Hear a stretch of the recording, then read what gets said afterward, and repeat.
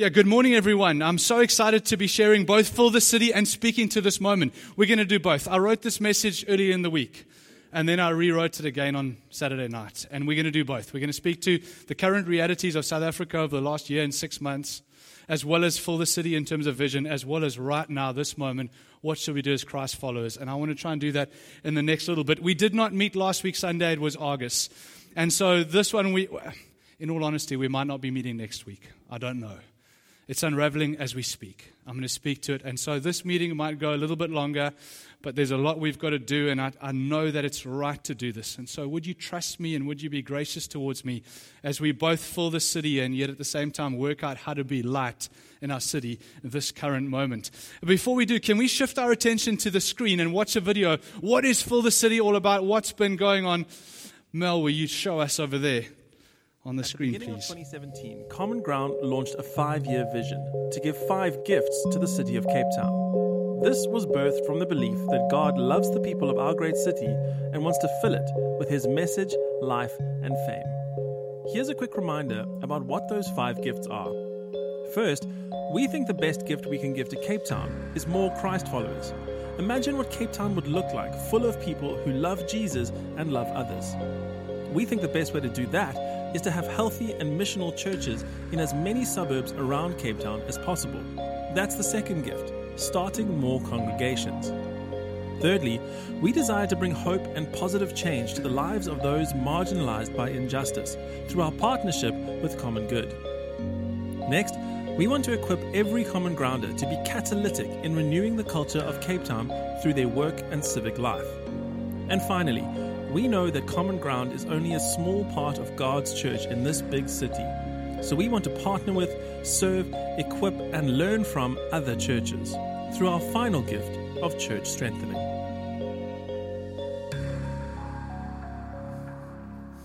Okay. Is it okay if I'm a little bit in the dark here and we can see the screen nicely? Is that all right? You don't mind my face being a little bit in the dark? That's fine. We saw it there, but guys, in the last 3 years, we have planted 3 churches. We planted a church in Langa, we planted a church in Sea Point, and we planted a church on the M5 near Access Park. Come on, that is just unbelievable. I don't want to create hype, but I feel like that is our story. Like, I want you to know, if you've been part of this Fill the City campaign, you have played a direct role in literally planting churches. 3 in 3 years. That is remarkable. I've been in church for over half my life now. That is not how church often goes. Like, maybe you know this, I don't know, but this is special, and I want to commend you and say, well done. I was about to stand up here and do announcements. I was going to announce we're going to be doing Holiday Club in the holidays. We've got a ladies' event coming up in April. We have got Justice Journey coming up, etc., etc. Right now, I want you to know we're placing everything on pause. The most immediate one is Holiday Club, which was going to be running in what's this month? March, April holidays. Guys, it just seems unwise to be running with Holiday Club now, to bring a whole bunch of different children from different social settings and different schooling all together in one place, where actually we can mix germs basically and then disseminate them through different social settings. If you think I'm being a little bit paranoid, wait, I will speak to this later. But I just want you to know this is us putting a message out there. We need to take this seriously, and we are adjusting as a church. I'll make some more. I'm going to comment quite a lot on COVID-19 a little bit later as part of my message. But I want you to know that this is still a privilege to speak to Fill the City today. If you've been tracking with us this year in Common Ground South Penn, we've just finished we're working through the book of Mark. We've just finished our Good News at Last series. And I don't know where you find yourself on the news, the good news spectrum coming today to church. Maybe you've been keeping an eye on the headlines. Maybe you've been following closely our economy and the next economic and political decision. Or maybe, like me, you've been glued to the development of COVID-19 in our culture, asking, what does this mean for us? But the reality is there is bad news out there. And the reality is bad things happen in life, and bad news sells newspapers. It's true. And I've been trying to work out if so much of this engine is not just based on good reporting, but based on selling newspapers, it's a profiting industry. That's what it is. How do we get the right information? How do we find out what we know and what we believe is true? And so I've been kind of trying to work out what is the best way to devote my attention to this, whilst at the same time staying close and focused on Jesus. As a church, we've been asking the question in 2020, what does it look like to become the kind of person that reflects Christ? We are on a journey to become the kind of person that looks like Jesus. We want to live in the ways of Jesus. We want to become like Him in our unique personalities to reflect the character and the nature of Christ. And so this morning, I want to help us as to how do we respond as Christ followers in this moment, in this nation, in this city. We're going to look at a passage which has traditionally been used as an encouragement. One verse out of that passage, in fact, I think it's probably the second most known Bible verse in all of the world. But we're going to look at this verse in its context and see what it means to us. I'm speaking about Jeremiah chapter 29, and we're going to be reading from verse 4 to verse 11. That's the second most known verse, I think, in all of Scripture. I'm going to be speaking from verse 4 all the way through to verse 11. So here's some background. Who was Jeremiah and who were his audience? Well, Jeremiah was a prophet, which means he was a messenger sent by God to speak to God's people. There was hardship in the nation of Israel at his time. He was a prophet who spoke in very difficult times to Israel, which is why scholars refer to Jeremiah as the weeping prophet. It's a bit of an interesting guy to be going to when we're trying to get a little bit excited about vision, but that's what we're going to do. And this section that he wrote was a Jewish letter, was written to his people who were living under the dominion and the domination of the Babylonian Empire. They are currently in exile. In other words, they are not in Jerusalem in the promised land living the good life. They have been exiled into another nation of Babylon right now, where they are there against their will, where they do not want to be. They're in exile, forced to leave their homes and settle in a foreign country. At that time, another prophet, he's in chapter 28, a man named Hananiah comes to Israel, and he comes and he speaks a different message. He brings a bit of fake news to Israel. The message wasn't one of doom and gloom like we often associate with false prophets, but he preached that God was going to turn things around, and don't worry, in 2 years' time, everything will be fine. He was preaching a message of fake news that essentially all of this crisis would just disappear and people shouldn't worry about it right now. Right now in South Africa, I think we can relate to this. There are currently, I think, 3 camps. Many are wondering how on earth we're going to deal with what's happening in our nation, both over the last year and 6 months and over the last 6 days, right? There's these 2 things we're straddling. Some are living even in fear of what's coming next. Secondly, many like Hananiah put their confidence not in God's grace and sovereignty, but in the turnaround and the relief of Cape Town, thinking soon enough South Africa will turn around, soon enough everything will be fine. And thirdly, we see a third category, and this is where Jeremiah comes in. Jeremiah seems to call God's people to live in a third way, a more beautiful and hopeful way. That's what I want to speak to today. Let's look together, Jeremiah chapter 29, verse 4 to verse 11. This is the context of the verse. Thus says the Lord of hosts. The Lord of hosts is one of God's names in the Old Testament. It can be translated the God of the angel armies. It reflects this sovereign, great, mighty, large and in charge God, the God of Israel. To all the exiles whom I have sent into exile from Jerusalem to Babylon, build houses, live in them, plant gardens and eat their produce. Take wives and have sons and daughters. Take wives for your sons and give your daughters in marriage, that they may bear sons and daughters and multiply there. Do not decrease, but seek the welfare of the city where I have sent you into exile. And pray to the Lord on its behalf, for in its welfare you will find your welfare. We jump to the next slide there, Mel. For thus says the Lord of hosts, the God of Israel, do not let your prophets and your diviners who are among you deceive you. Do not listen to the dreams that they dream, for it is a lie that they are prophesying to you in my name. I did not send them, declares the Lord. For thus says the Lord, when 70 years are completed for Babylon, I will visit you, and I will fulfill you to my promise and bring you back to this place. For I know the plans I have for you, declares the Lord, plans for welfare and not for evil, to give you a future and a hope. Heavenly Father, as we gather around your word, we remind ourselves that we are your children, and you are our Father, and this is your word to us. Lord, would you speak to us? Coach our hearts, coach our minds, coach our lives, we pray. In your name, Jesus. Amen. Okay, I think this is a really timely text to us. I've got 3 points that I want to make, and my first one is this: God is in control. God is in control. Verse 4 and verse 11, the bookends of this here, remind us, thus says the Lord of hosts, the God of Israel, to all the exiles whom I have sent into exile.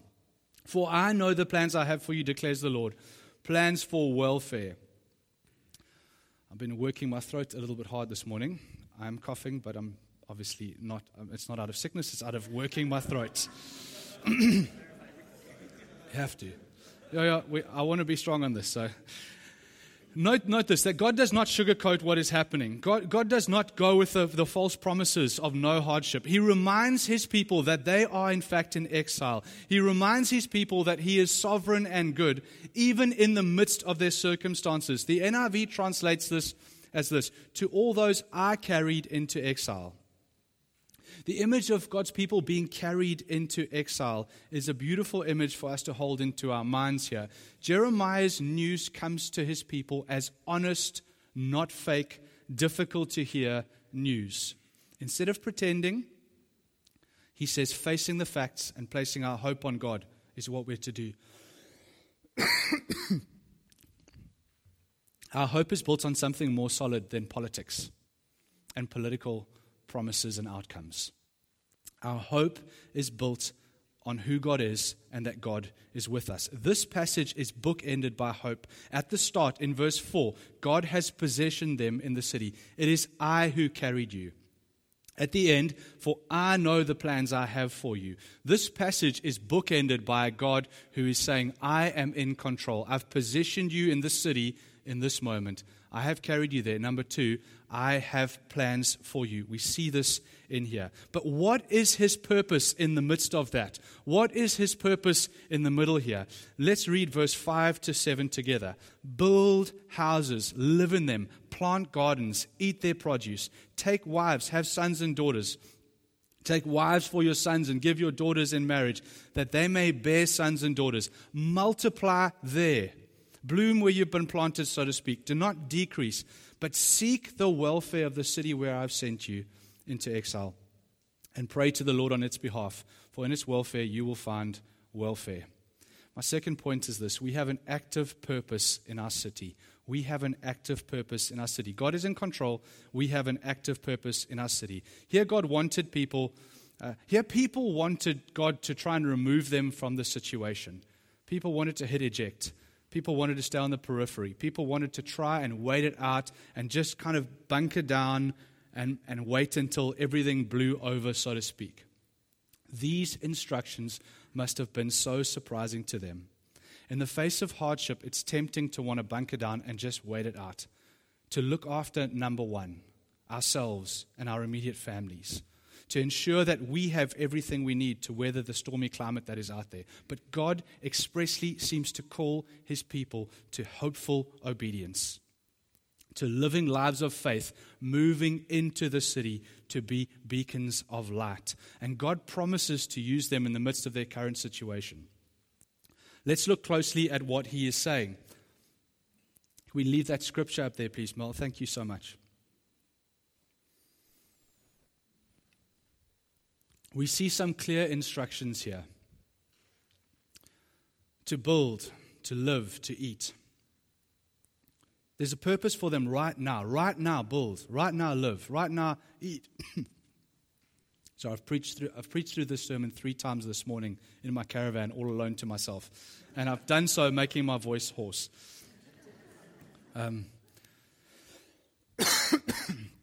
Right. the purpose is to build, to eat, to live, right? It's a right now purpose. But secondly, we see there's a call to sow to the future, to multiply, to sow, to increase, to seek the welfare. We see that in exile there's a present purpose and there's a future to be stirred about as well. We are God's people in this moment. Rigby's words to us, we are people who are stirred and not shaken. This is all still true today. But also we have something more than Israel have. The reality of Jesus' coming. They were looking to Christ coming. We look back on Christ coming and live out what that looks like in our midst. And so we don't live in a geographic promised land. We rather live in the kingdom of God, which is always everywhere now. And we're bringing in the kingdom of God where He has placed us. We've been given eternal life and an ultimate trajectory in heaven. All the peace and all the joy of knowing Jesus. Just think about how right now Christians in our city are uniquely positioned out of everyone else alive. You are uniquely positioned. How? Because you've been given eternal life. You know your ultimate trajectory is heaven. Ultimate fear in this moment is vanquished for the Christ follower. All peace and joy of knowing Jesus. Right now, the present and powerful hope of the Holy Spirit. But we don't just live waiting for heaven one day. The mandate to the Christ follower is to do on earth as it is in heaven in this moment. We bring God's kingdom where He has placed us. So Jeremiah says, verse 7, our critical verse this morning, seek the welfare of the city where I have sent you into exile, and pray to the Lord on its behalf. What does it mean to be a follower of Jesus in Cape Town over the next few months? We are to seek the welfare of the city in which we've been placed. Friends and family here today, I want to speak quite directly to what I think it means to be a follower of Jesus in this moment. I am a pastor. I'm a leader of a team. I'm not an expert. I'm not a doctor, and I'm not an expert in disease control. But I believe that God has called us as a church to lead in this moment. So if you have access to better experts who tell you differently, listen to them. But I want to make some calls based on the wisdom that we have and the sense that seems to be the prevailing logic to us now. We know in this moment in our city that something is coming. We do not know how bad it will be. With much uncertainty, how do we as a church and the church, we're not just a family, we're a family on mission who represents God in the midst of a world. As a church and the church, how do we face it? Well, we must not slip into fear, but we must face it in faith. We will be tempted, and you will be tempted towards two responses. The first response is this: denial. As Christ follows, we do not live in denial. I'm speaking to, obviously, COVID-19 in this moment, the coronavirus. Denial says, don't worry, it will be fine. It's not that bad. It's just like the flu. Friends, COVID-19 is real. It is here. In reality, we went in South Africa in 1 week from 1 case to 38. The R coefficient, whatever that means that this virus doubles in number of infections every few days. This is serious. It is coming. This is nothing like the flu. This is nothing like the flu. Globally, the stats are that 7 out of every 100 cases don't make it. You don't look on Worldometer, that's where you can see it. 7%. In some nations, it's much worse, depending on how overwhelming the healthcare system is. These are global facts. They are helpful for us because they need to help us plan. We have not yet seen what this virus can do when it reaches an environment like South Africa. We know this because South Africa is a country that is characterized by high levels of low immunodeficiency, HIV, TB, diabetes, obesity. These are things that characterize many of the people in our nation. Coupled with the amount of people who live in close proximity to one another, without readily available water for hand washing and hygiene, There are many who are living in our nation from hand to mouth right now who cannot afford to just self-quarantine and won't, because they are not able to. They need that wage for that day. And so we read what's happening globally, then we look at our nation as well. These are the facts. They are our friend. They must help us respond. We cannot live in denial.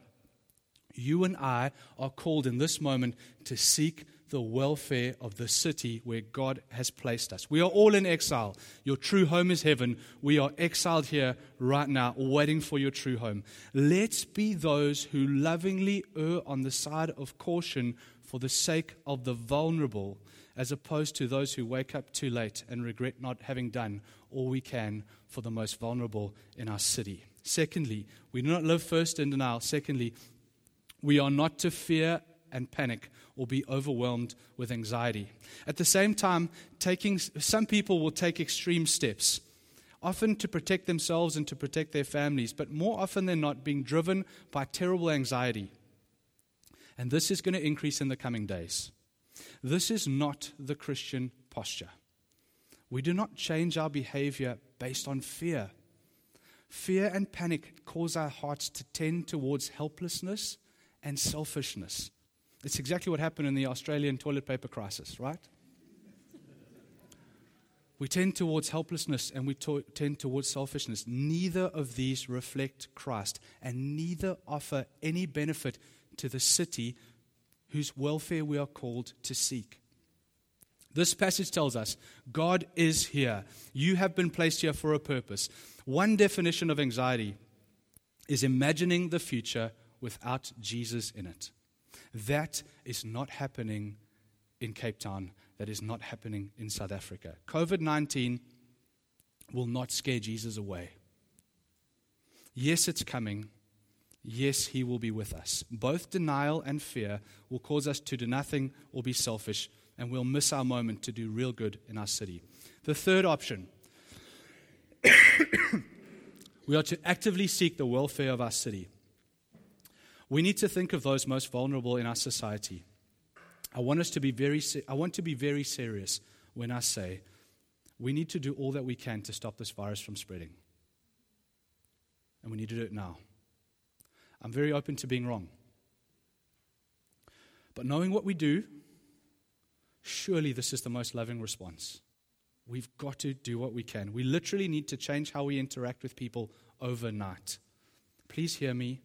We need to change how we interact with people overnight. And this is going to be difficult. But given what we see in the world and given what we know of our country and the dynamic that is here, we need to do what is best for the city and the most vulnerable. The stakes are high. So practically, what must we do? What must we do? Number one, wash your hands. I know you've heard this. Wash your hands. Wash your hands frequently, thoroughly, at least 20 seconds. Teach your children they have to sing happy birthday 2 times before they're finished washing their hands, right?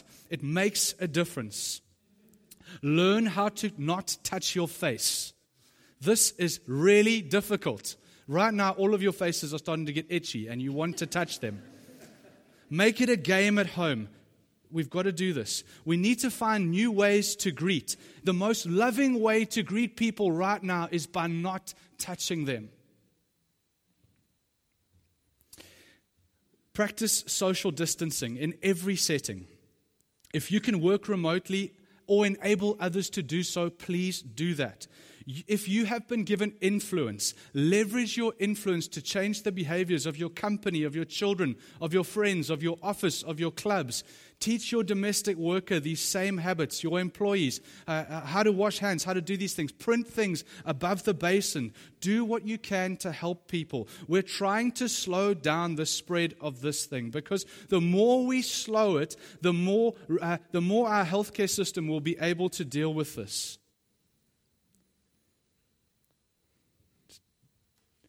Join our WhatsApp broadcast list. Mel, have you got the number there? I'll tell you now why. This is unraveling and evolving every single day. Cabinet is meeting Sunday, today.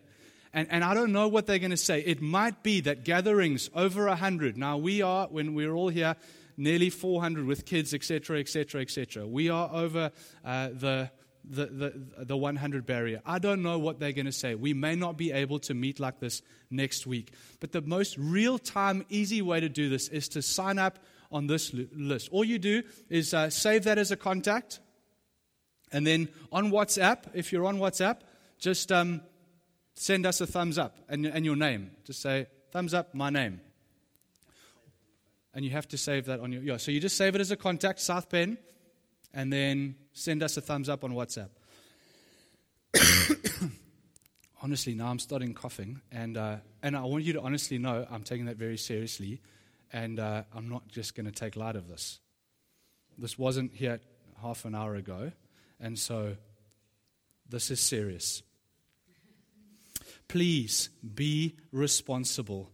If you or someone in your family has a temperature of 37.5 degrees or higher, or a cough, and I honestly just think this is preaching horse throat, but I will watch this. Isolate yourself until I know that I am clear. Prepare for trouble in the coming weeks and months. Yes, I know I sound like a doomsday prophet, guys. We do not fear, but we also, because we're secure in Christ, we're able to face the reality in a different way. We must face it, though. Prepare for trouble in the coming weeks and months. This is not a storm, but this is a winter. This is a season. We need not fear it. Please hear me. We need not fear it, but we must prepare and plan as best we can for it. If you're a business owner, give thought to how you could seek the welfare of your city with your business. Maybe you've got something. Rather than profiteering with that thing, you can leverage that for the sake of the city. Try to curb spending and save a little bit. If you're doing contract work, or if, for instance, if you're in the service industry as a waiter and you haven't got a fixed income, give some thought to contingencies as to how you can mitigate what could happen over the next weeks and months. We do not fear, but we must be wise. We must plan. Lastly, I want to say, look after those in the shade of your tree. Keep an eye out for those in your life who could be affected, both health-wise and also financially. Watch out for others and check in on them. Let's be, as Common Ground South Pen, early adopters today. Let's be early adopters today. But then as we're commissioned out into the world, let's be change agents and do all that we can to stop the spread of this thing that is already here. Friends, we know the stakes. Everything tells us when this thing spikes, it's the healthcare system can't cope. If we can slow this thing down, what you're literally doing is you're giving someone else a better chance. Hopefully someone else a better chance. The reality is this nation has come to us. It's people of wealth who've been able to fly globally around the world. But ultimately, the place where it's going to be most devastating is not in the realm of the wealthy. It's probably going to be in the realm of the poor. And you and I get to stand in the middle, and we get to slow that thing down. And so I hope I am wrong. But I'm going to stand before you and say, let's do all that we can in this moment to protect those who need protecting. Let's not be people of fear. I'm not afraid. But let's face the facts. Let's act with wisdom, and let's do what we can for everyone in our city.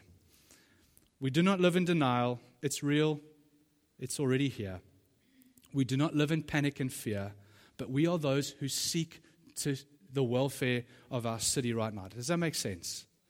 I don't know, for some of you, you've got to take some time to process this. That's okay. I've been immersed in it this weekend. It's been me wrapping my brain around this and only catching up to where I'm landing now over this last weekend. Finally, my last point. Here we go. We are a people of hope. God says, "For I know the plans I have for you, declares the Lord, plans for welfare and not for evil, to give you a future and a hope." Or how about this New Testament version? Look at Romans 15. I pray that God, the source of hope. God, the source of hope. No, I thought our politicians were our source of hope. I thought finally Ramaphosa was going to come in and Zuma was going to go, and then everything was going to change, you know? Or maybe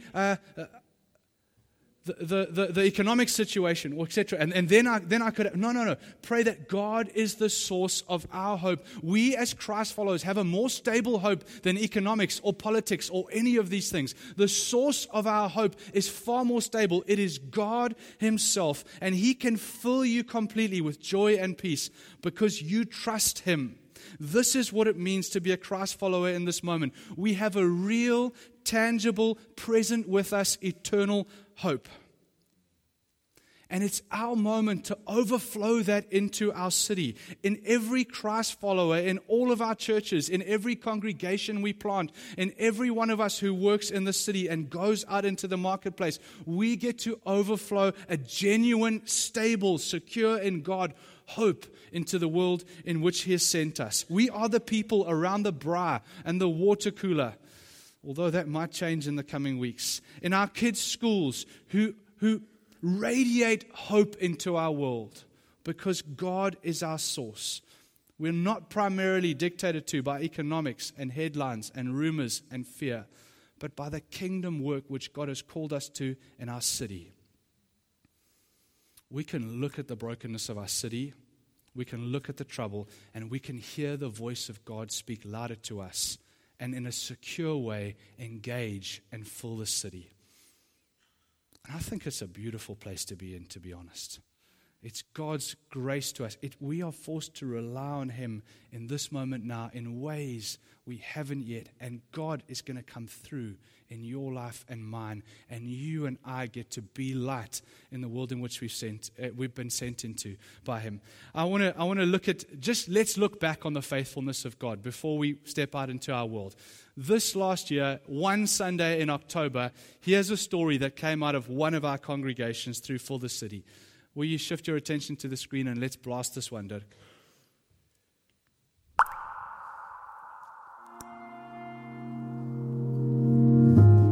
Each time we say yes to God, He takes a simple step of obedience and multiplies its impact as only He can do.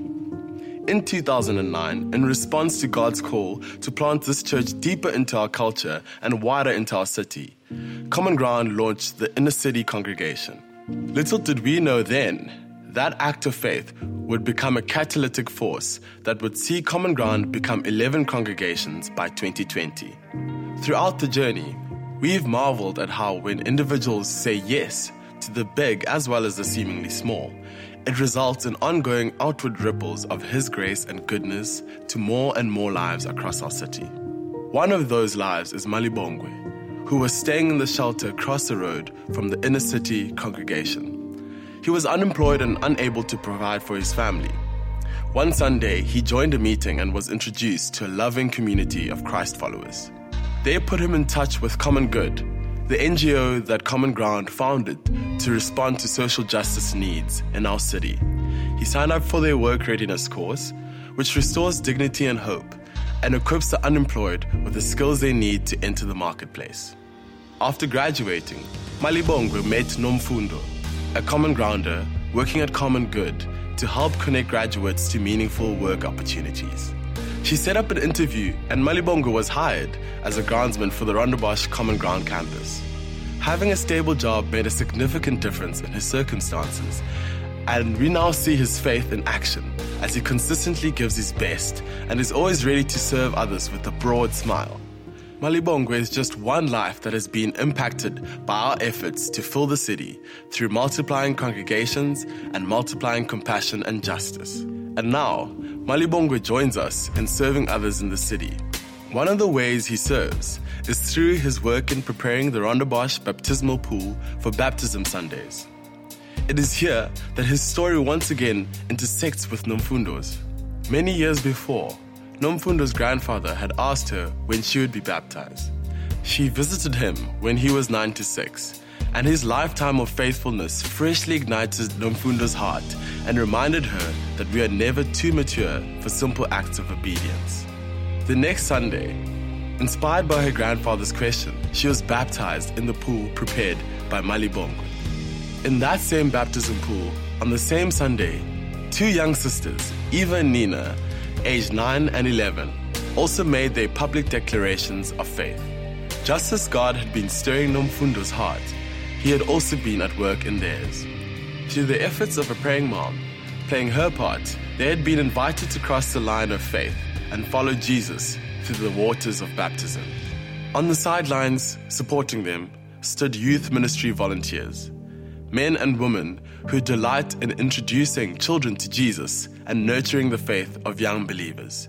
the next generation of Christ followers, church planters, and city changers. Gareth, a deacon, was also in the baptismal pool that day, serving his local congregation by baptizing and praying with people.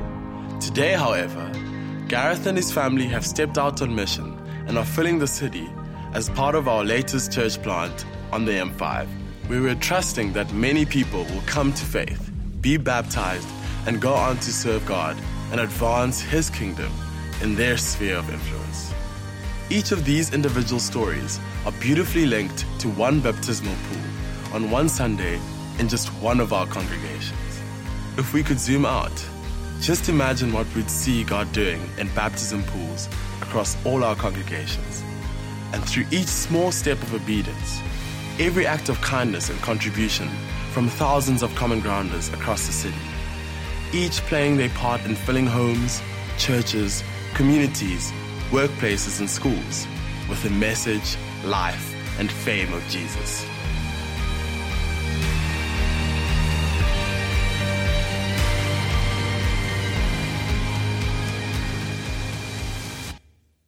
Amazing video, hey? Every year we ask people to sow into this great vision, and then sometimes for me, I'm often the one that has to do it, and I sit and feel bad to sit and talk about money in church again and ask for money. I want you to know when I see that, this is good. We get to take money and turn it into ministry. Take something small like money and turn it into something massive like life change. This is what it's about. How did we spend money, for the city money in 2019? What did we do? Again, I've cut so much of this because I wanted to speak to COVID-19. But how did we plant and multiply and move into our city in 2019? In 2019, we moved into the neighborhood of Langa. We planted a church in Langa for the first time, one of Cape Town's most beautiful suburbs. And that church is growing and is flourishing. And I can't help but think it gives us a way, even in this moment in our city, to bring influence in that suburb we did not have a year ago. How are we planting crops? Well, in collaboration with our schools project like Dyser Primary in Bonteheuwel, we're working with the school at all levels of government, at teaching, at mentoring, governance in the school, coaching and teaching of teachers. Here's one stat. In grade 6 maths in this school in Dyser Primary went from an average of 19.7% to 62%. Now that is outperforming the national average, bearing in mind it is a non-fee paying school. This is staggering. It's literally happening in schools as we get to take this, again, take a simple thing like money and convert it into something powerful like ministry. How we multiplied in this great city? By serving other churches, we've multiplied. As we generously are able to mentor and equip and empower local pastors in townships. As we've given away resources. We've laid an opportunity for people's lives to be changed. Malibongwe was one of 703 graduates who went through the TZN course last year, most of whom have been connected to meaningful employment from opportunities, many of whom even come from Ocean View.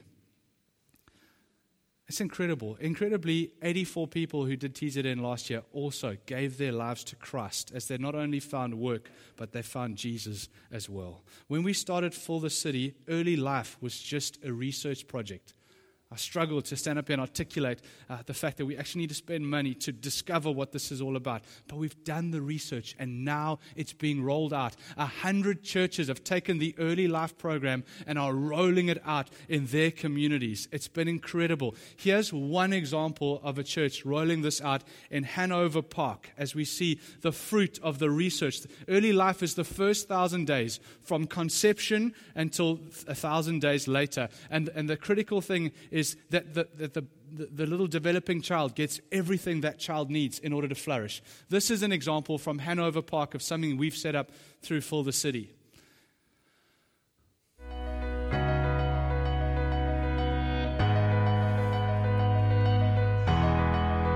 So welcome to Hanover Park, the community that I grew up with, that shaped me, large part of who I've become, and never in my wildest dreams thinking that I would be back here 30 years later. In this community, this building behind me here is very special to me. This is where my love for reading and studying was developed and honed. You'll see across the road here we have the baby clinic. Then we have the day hospital and the MOU, which is where the pregnant moms would be attending the antenatal clinics. We also have the taxi rank right here and the bus terminus right behind us. So as you can see, this building is really strategically placed right at the center of this community. It is also a safe space for moms to come to, and it services from young to old. And it's a beautiful space. Let me just take you in and show you where we hold our classes every Tuesday, and moms are quite happy to come here and experience the joy of antenatal and postnatal.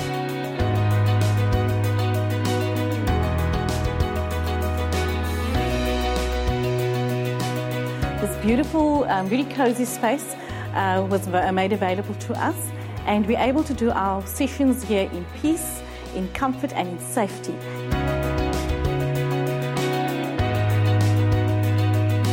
Many people don't want to come and work in this community or service this community because of the reputation of being gangsterism and drug-infected area. But the reality is that the need is here. There's a lot of brokenness in this community, and work really needs to be done here. So I've come in despite the risks because the need is greater, and the wonderful support of the people that are already working here has been incredible, and the librarians particularly, they've really been proactive in recruiting moms for our cause. They advertise here, they approach the moms here, and that's really incredible. And when you're touching one mom, when you are making a difference in her life, it is not only she that is impacted or the unborn child, but the rest of the family as well. Her children, her husband, the extended family, and also the community around her. And I'm so hopeful for the future of this community, one class at a time.